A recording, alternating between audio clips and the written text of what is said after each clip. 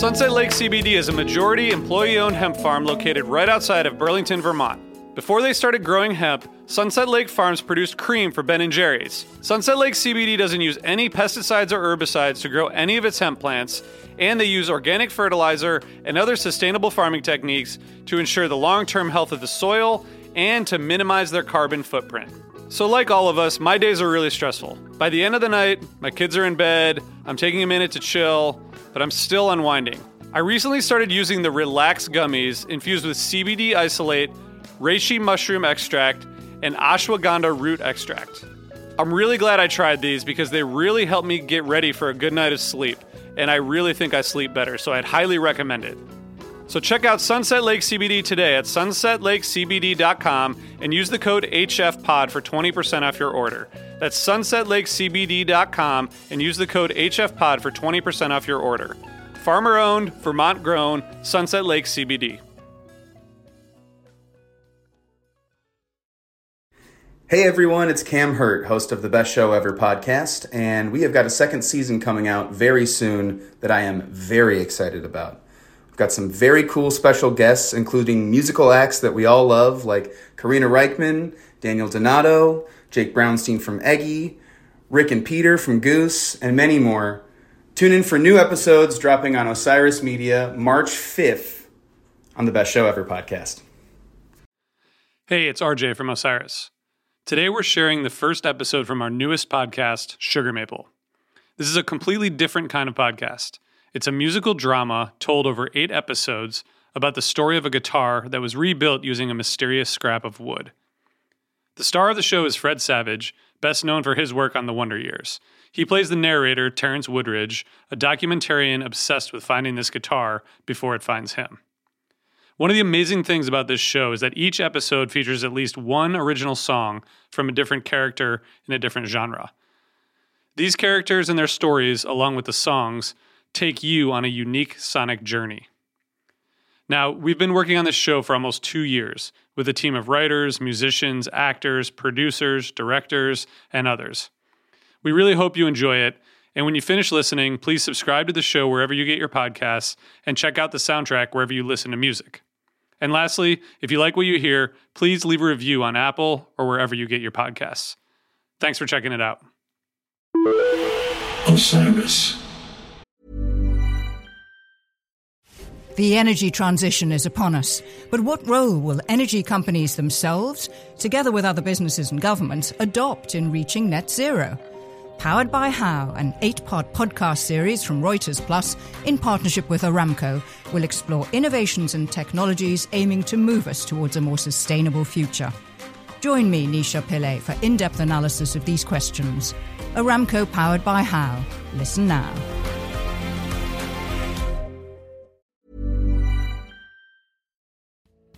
Hey listeners, I want to tell you about a sponsor, Music Masters Collective. They're a nonprofit organization that produces unique music events, providing opportunities for fans and artists to meet and collaborate in an inspired and creative atmosphere. Every week, they host different events, all with the opportunity to learn from world-class musicians like Oteil Burbridge, Trouble No More, former members of the band, Milk Carton Kids, Nikki Glaspie, Bill Frisell, Sean Colvin, and many more. This June, join the Fab Four, Joan Osborne, John Sebastian, Marshall Crenshaw, and a great group of faculty for the debut of Magical Mystery Camp. This all-inclusive, once-in-a-lifetime music vacation experience in the heart of the Catskills will be packed with nightly performances, workshops, speakers, song circles, open mics, and a lot more. If you're a performing musician at any level, bring your instrument. If you're a music lover, bring your good spirit. It's an amazing experience for individuals, friends, and couples alike. Registration is open, spots are filling up, so check it out soon. And scholarships are available. Check out magicalmysterycamp.com/helpingfriendly to learn more.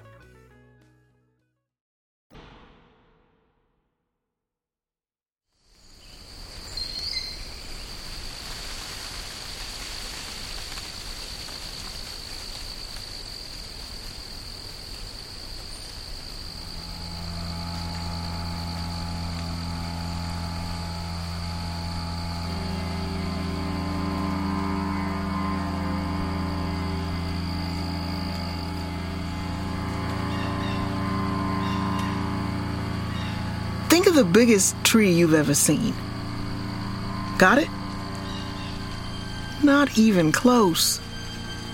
Think of roots that tap through bedrock into an underground ocean. Think of a canopy kissing clouds. Then they found it. They cut it down. That's what you need to see. No, hear. This story starts with a killing.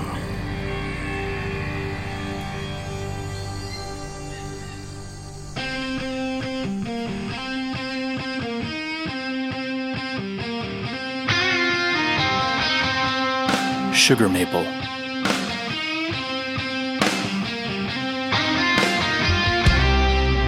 A musical fiction podcast from Osiris Media.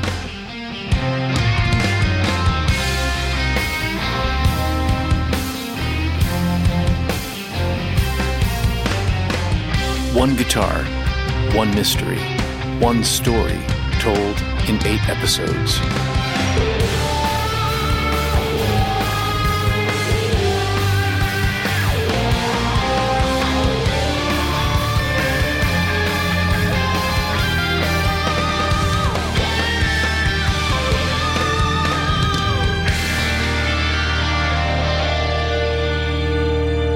Episode 1, Sweet Licks Bobby Lindro.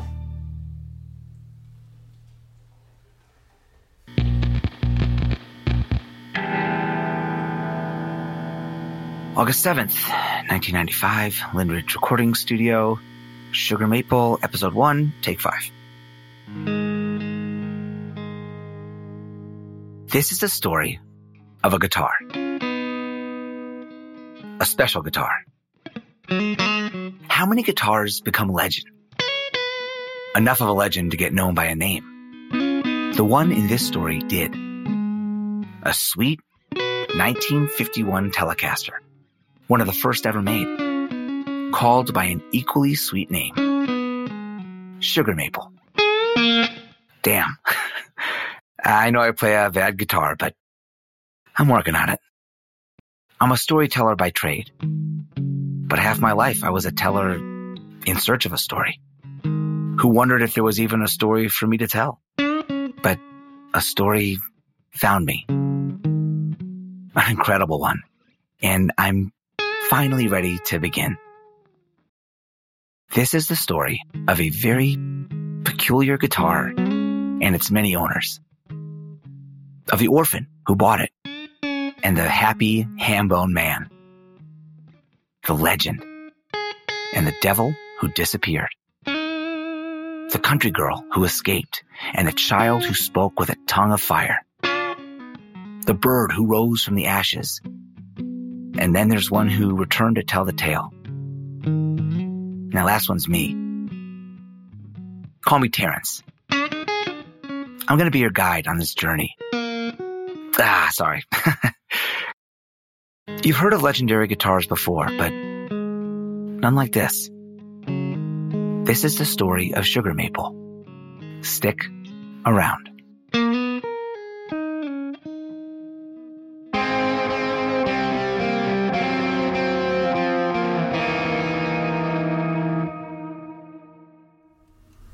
My name is Rebecca Woodridge. Okay, the story starts... Well, this is 1975, so it would be, oh my God, 28 years ago. Bobby Lindro first came to live next door in 1947. I lived one farm over, so I saw him move in. An orphan boy my age, with nothing to his name but a ratty suitcase and a cigar box guitar. I didn't think much of him, sitting on Buggy's porch. He seemed stuck up. But in time, I learned he was just quiet and sad. I liked his Aunt Buggy. She was a tough broad whose preacher husband disappeared years ago. People whispered. Buggy paid no mind to talk or anything else. She cared for what was hers, and whenever what was hers was well cared for, she'd make music. She had an old wood-body guitar, and her fingers were nimble. She'd play, I'd sing, and we'd talk. And the lemonade was sweet, and it was like having a grandma. I'd come sit on her porch most days. So it happened I was there about 4 years after Bobby's parents died, on the hot summer day when he went into Chicago to win studio time at the WIND Amateur Rock Contest and came back from the city with a broken neck. In the sky. And here comes Bobby. That could be any car at all. No car has any reason to come down this road. Bobby must have caught a hitch. Early, though. You told him 100 times the contest might not go his way. Big city, him just 18. That's only sense. I was a preacher's wife even longer than I've been a preacher's widow. I've never yet known a man with an idea in his head who could be convinced by sense. Bobby almost never talked, but he sure did play. All the time. He wore that cigar box guitar down to splinters, and then another, and then another. He finally saved up enough to buy a real guitar of his own. She never said, but I suspect Buggy helped. It was one of those new shiny ones, a butterscotch, solid body, electric guitar. The contest was something Bobby'd had his sights on for months, even before he had his savings together for the Telecaster. They'd been advertising it on the radio all summer long, and the few words Bobby had to speak was about winning it. That boy had his hopes set. Well, we'll know soon enough. Here he comes. Bastards! Why, Bobby Lindrow. Settle down. It can't have gone all that bad. What happened? They broke... We didn't see it at first, as I recall. He always carried it in a case. But he was swinging mad. I'd never seen him like this. When he swung that case against the porch rail, it broke open and we saw... Oh, Bobby. Oh, no. What happened? All I could think of was the years he'd worked to buy it, the years he'd spent picking out the one he wanted. The moment he had the last nickel, he was on the bus to the city to get it. He'd played it every day, polished it with a chamois every night, and now the neck was... They killed it! No, boy, it's just... No, look at it! Well, the neck was broken, and I mean snapped in half. The truss rod was poking out like a spinal column. It wasn't hurt, it was... It's dead! It ain't dead. Just give it here and tell me what happened. Well, I got to the contest. I played the first round, and I won. I beat some older guy with greaser hair who played his own song. I played T-Bone Walker. He couldn't compete with T-Bone. He stormed off the stage yelling when he lost. Body's intact. My next round wasn't for a couple hours. I went around the block to find a bite. I should have stayed closer to the event. That's when they grabbed me. They? The loser's friends, his gang, they grabbed me. And then the bastard... Boy, language. He put my telly on the curb with the neck in the road and... Stomped on it? And came riding with his motorcycle and drove over it. And then they all ran away laughing. I guess he wanted that prize pretty bad. I hope it made him feel better. Nothing good ever happens. Everything goes. You come with me. Right now. You too, Becky. Where to?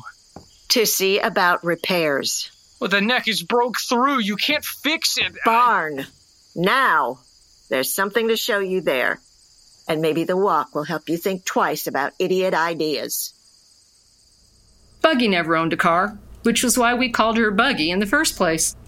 It wasn't unheard of in 1951, a woman still driving a horse and buggy, but it sure was unusual. We'd rib her about it, but it was her way, and Buggy would have her way. The barn where she kept them is where she took us. Auntie, the fretboard's busted. The truss rod snapped. The neck is what makes a Telecaster special. It can't be fixed. Your great uncle wasn't just a preacher. He was a barnstormer, a revivalist. Reason I'm telling you is life on the road is tough. Real tough. Things always broke. I got to know people. Don't just sit there, boy. Help me slide open this door. Folk who were handy at repair. I found this fella who could, well, let's just say he worked wonders. So what I'm telling you is, when I say your guitar isn't dead, I know my business. A neck can't be replaced. Anything can be replaced. But why are we in the barn? What you need is wood with a little bit extra in it. And I know just the thing. Here, under this tarp. Hold on. Lord, boy, you will just sit and watch an old woman work, won't you? I'll help. Holy. Oh, my. Hello, old friend.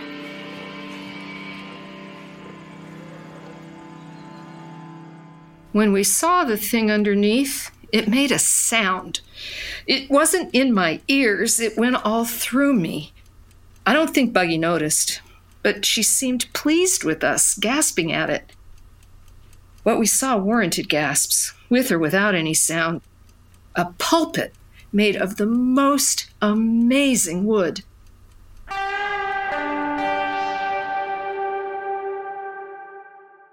The wood. Everybody talks about the wood. A grain like marble. Or a cosmic tortoiseshell. Something liquid trapped in a moment of flow. Polished, burnished, glowing. There's endless stories about sugar maple. And sure, the stories conflict like stories do. Not just in the details, but in key points. That's normal, actually. If you do enough interviews, you'll find memory is a slippery thing. What's less normal is consistency. And let me put it this way. I've heard dozens of people tell me dozens of things about sugar maple. Nobody has ever mistaken the look of the wood used to repair it.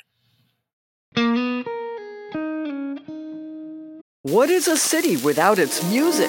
The legacy of the New York Philharmonic is incredible. Nearly 2 centuries of history. That's a lot of music and a lot of stories. I was sitting on stage for the very first time thinking, I can't quite believe this is happening.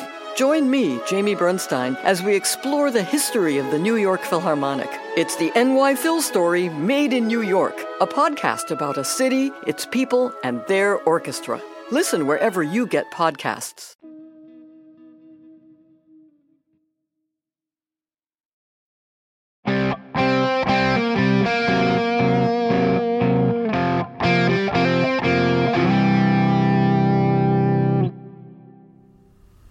The guitar was only about a week being repaired. Bobby stayed too upset to play. He put it in the barn and left it for weeks or months.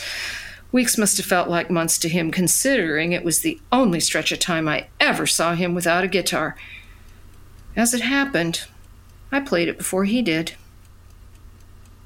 I should tell you about that. I was visiting for breakfast, and Buggy had sent me into the barn for something or other.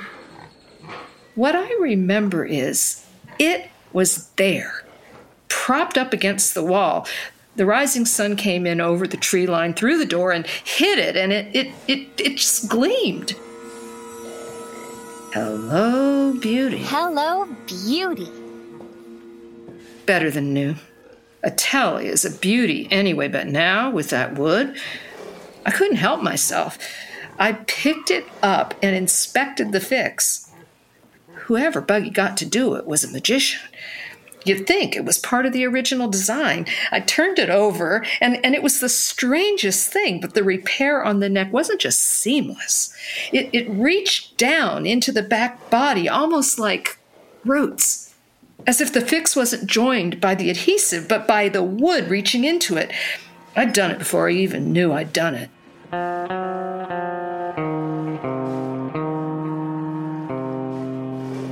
I wasn't plugged in, so it must have just made the sort of tinny sound an electric makes without juice, but I swear it had the snarl of electricity. Anyway, what I do remember is... Hey, are you playing my guitar? Well, you weren't playing it, Bobby Lindro. Give it here. Gee, does it really work? That's when I realized Bobby hadn't kept away from his guitar because he was still angry. It was just he'd had so much taken from him that hadn't come back, he didn't dare let himself believe that something might be taken that would. That was that. He was back. He ran an extension and brought his amp. I borrowed Buggy's acoustic. I tried not to pay attention to what I'd noticed about Bobby's Telecaster, 'cause memory's funny, you know? And the idea that the branches of wood growing into the back had grown further, well, that was impossible. Before you know it, Delbert Fawcett from down the road hauled over his drum kit. By lunchtime, we had a band. That was October 12th, 1951. I know the date because I looked it up in the almanac. After all, Illinois hasn't had more than a dozen earthquakes recorded ever.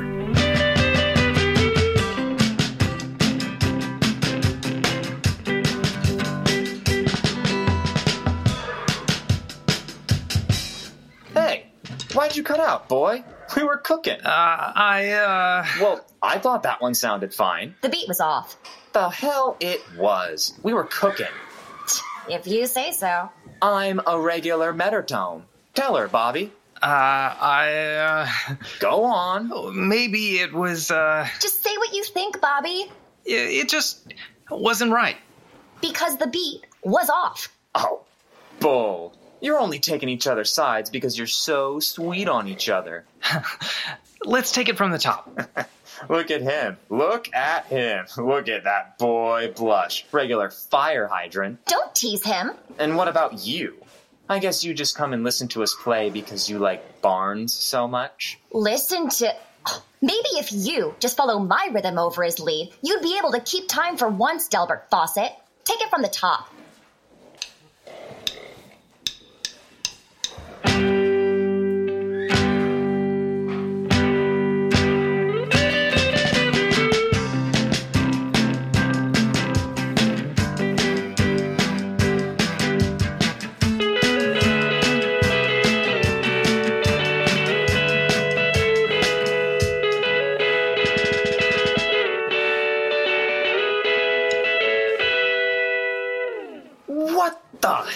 Was that?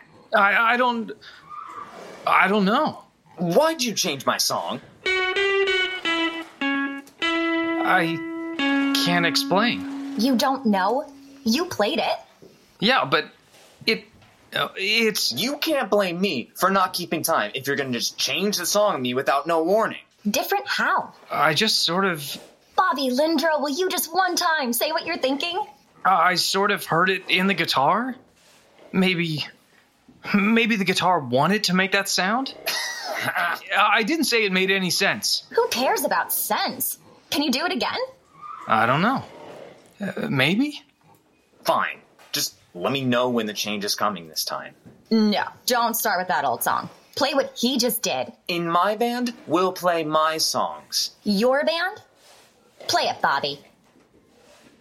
Walking through the sacred land, here I was, axe in hand, only taking what I need, not just whatever I see, till I saw her standing tall, great big limbs and all, everything else looked so small, so I knew that tree was about to fall, keeps me warm all through the night, brimstone lamp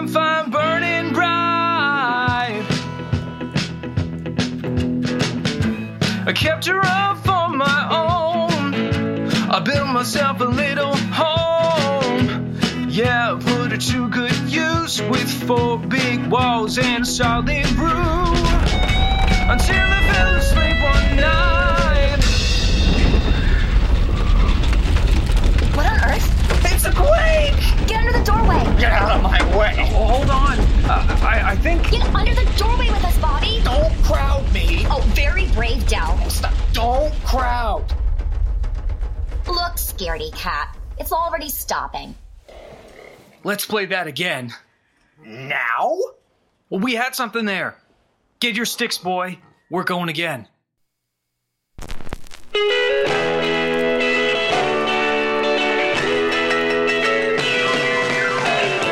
Walking through the sacred land, here I was axing hay. Bobby didn't even seem to notice the earthquake. He just wanted to play, and he didn't mind saying so. More tempo there, Del. I was happy to see him finally doing something definite, to talk like he wasn't apologizing for having a thought of his own. Ah, see? And then right there, when I finish the bridge, you come in. But I guess looking back now, I can see how it was the start of his troubles. He was fixated. You might say possessed. There was something electric in his eyes that kept Del Fawcett mercifully quiet for once in his life. Del certainly didn't talk any more nonsense about it being his band. The only thing Del said was near the end of the day. Those were some sweet licks, Bobby. Hey, look there. What? We could all see what Del was pointing at. One of the branches from the back body had grown around from the back to the front, reaching almost towards the pickups. I told you. The guitar got busted. That's the wood that fixed it. Yeah, but on the front? Well, it must have been like that already. Let's go again. And maybe Bobby was right. But in my memory, he sounded troubled when he said it. And that was the night the dreams first came for him. A huge tree. Too big for anything but a dream. You looked up and it went to the sky. Into the clouds. There were people all around the tree. They were dancing. Dancing. They said the tree would never die. They danced in fire and they danced in day. They went up and around and they said the tree knew them and the tree would never die. Where they danced, their feet made paths. And they told me not to walk off the path of the dance or everyone would die. But then the people changed. And so did the dancing. And then I stepped off the path and the tree's shadow was on me. Almost I thought it could see me. And then I woke up. That's what he told me the next morning, after the barn burned. Bobby! Boy! Where are you going? Buggy saw Bobby tearing out across the front yard in his nightclothes far faster than Buggy could go afoot. It took her a while to hitch up the horse and head out down the road looking for him. It was almost an hour later before she found him, trotting ragged-footed about 2 miles down the road. By the time they returned, the barn was ablaze. Straw, beam, timber, and the rest of the pulpit, too. Buggy told me about it later. It's all gone.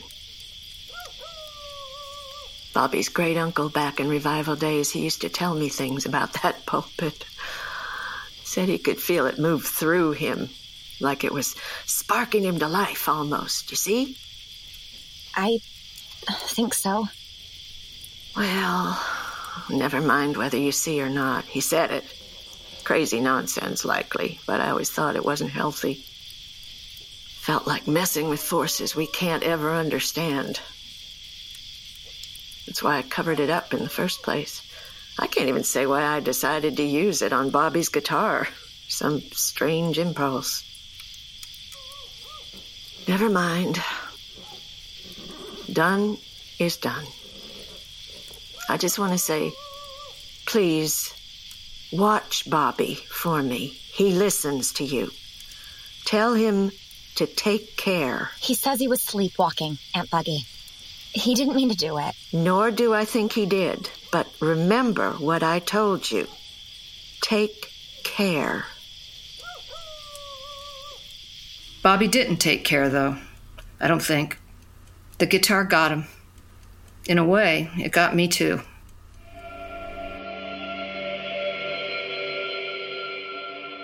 Rebecca and Bobby's dreams came true for a while. They chipped in for a Wollensack reel-to-reel and recorded Brimstone Lampfire. Becky proved a tenacious enough promoter to get the tape in a radio producer's hands, which finally impressed somebody enough to offer them some studio time. I guess you'd have to say in the end, Bobby won that contest after all. Bobby and Becky got married in '56 and moved to Chicago and waited for their train to come in. There aren't many copies of Brimstone Lampfire remaining. It was a local hit, but the song isn't remembered by more than a few avid historians and some Chicago old-timers. I have a copy. Rebecca Woodridge gave it to me. Said she didn't want it anymore.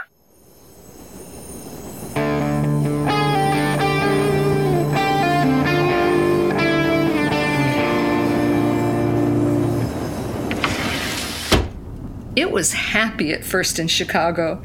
We moved in right after the wedding. He did the thing where he carried me in over the door. It was a mess. We wound up spilled on the floor.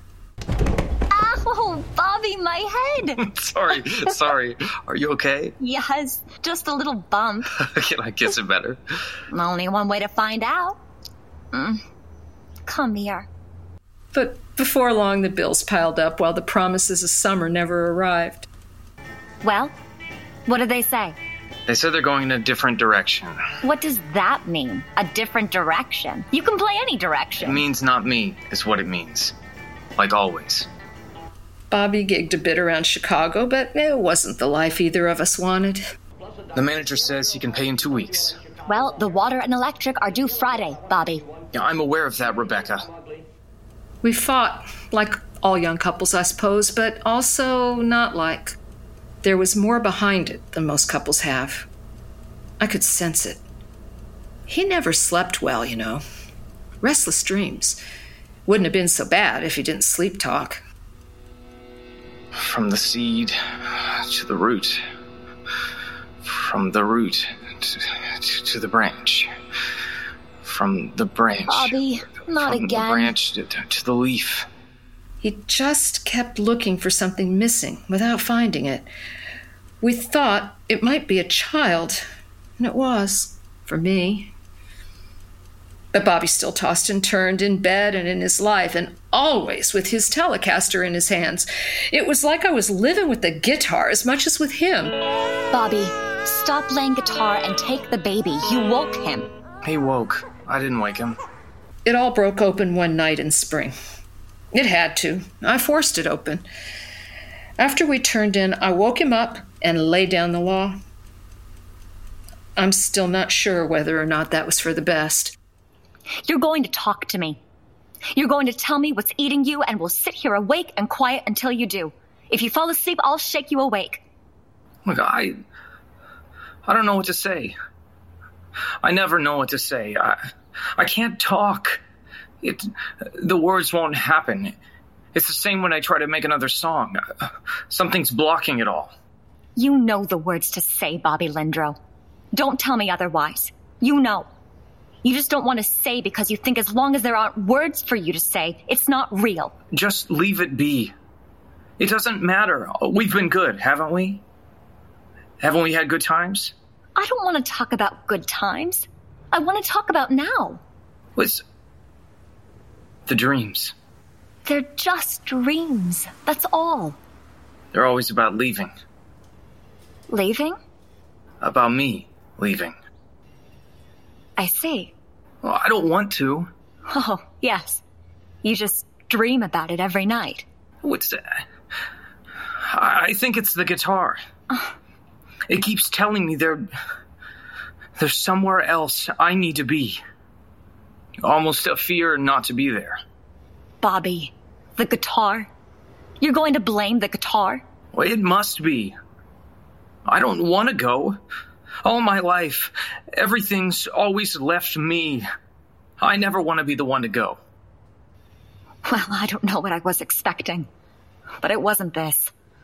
When I play it, I see things sometimes.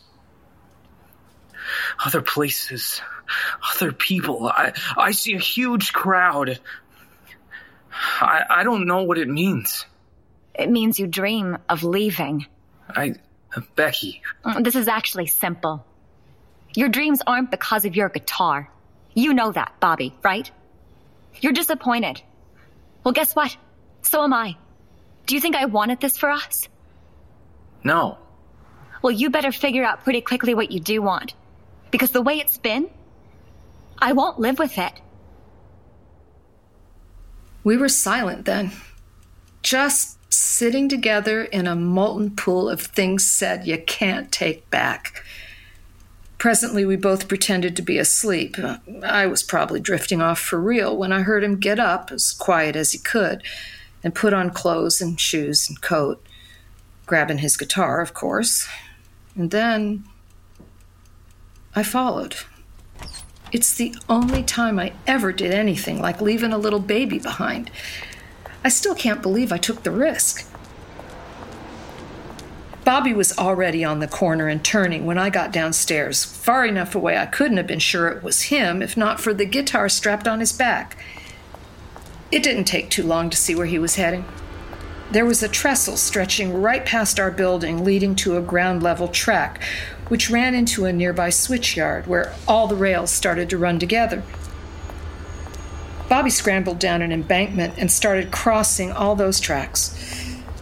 I stayed up at the top and watched him as he walked toward a freighter that was just starting to move by inches, lurching, building momentum. He came up to a car with the door half open, and I could barely breathe. I couldn't believe he was actually leaving. We'd just been together in bed. The train was gathering speed, and Bobby had to jog a bit to keep up. I watched as Bobby took the guitar off his back and set it gently into the car, and then shoved it deeper inside as he jogged along. I watched. Next, he'd hop in. Just a man and his axe, walking through the sacred land. How romantic. But then he slowed and stopped and watched the train go off. He stood there for a long time. When he saw me on the way back, he didn't look surprised I'd followed. He just climbed up, gave me his coat, and said, "Okay, let's go home." You know the rest. Less than a month later, he left anyway. Maybe his guitar wanted him to leave, but it turns out so did he. No object makes you do things. The most a thing can do is bring out what was there already. Guitars don't make the earth move beneath your feet. Your feet do the moving. He wanted a career, and he got one. He did just fine for himself. I saw him once, 10 years ago now, back on Aunt Buggy's farm where it all began. Maybe I'll tell you someday. Not today. I'm tired. I've made a certain level of peace with the man, but he made his choices. I won't allow him to put the blame on that damn Telecaster, no matter what it may have done to him. But I'll also say, I do think it's something more than just a guitar. Memory's funny, and I know what I know. Those branches spread on the back body after I played those 7 notes. Before the earthquake, there was no branch reaching around to the front. And I still dream about it, too. I dream about Bobby's tree. I dream it all the time. every time I do, I hear it singing those same 7 notes I played years ago on Bobby's Tally. It feels like it wants me to sing them back.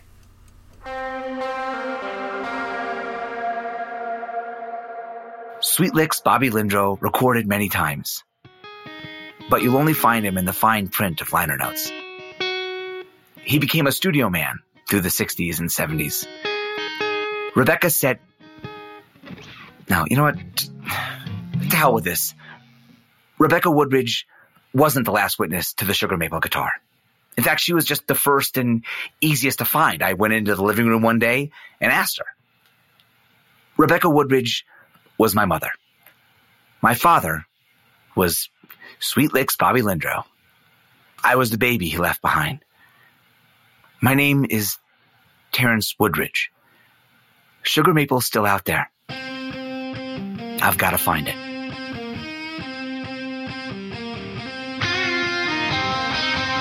Sugar Maple is presented by Osiris Media. Be sure to listen to the premiere of Brimstone Lampfire on March 15th wherever you listen to music. To check out the limited edition poster for this episode, visit sugarmapleart.com. And for a limited NFT release of episode and series art, visit sugarmaplenft.com. If you like what you hear, please give us a review wherever you listen to podcasts. Sugar Maple Episode 1 stars Fred Savage as Terrence Woodridge, Ricky G as Bobby Lindro, Connie Costanzo as Becky, Joe Walker as Rebecca Woodridge, Deborah Geffner as Aunt Buggy, Daniel Light as Del Fawcett, and Michelle Hurst as Doc. Brimstone Lampfire was written by Patrick Hart and Michael John Hancock. The executive producers of Sugar Maple are Tom Marshall and RJB. The show was produced, edited, sound designed, mixed, and mastered by Brad Stratton. Story by Ben Colmery, A.R. Moxon, and Tom Marshall. Episode 1 written by A.R. Moxon and Ben Colmery. Directed by James Massiovecchio. Musical direction by Don Hart. Assistant editor and producer Tom Sullivan.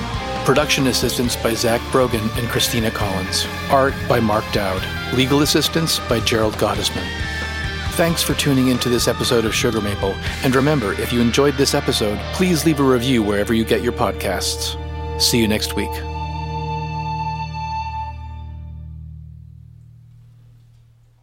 Osiris.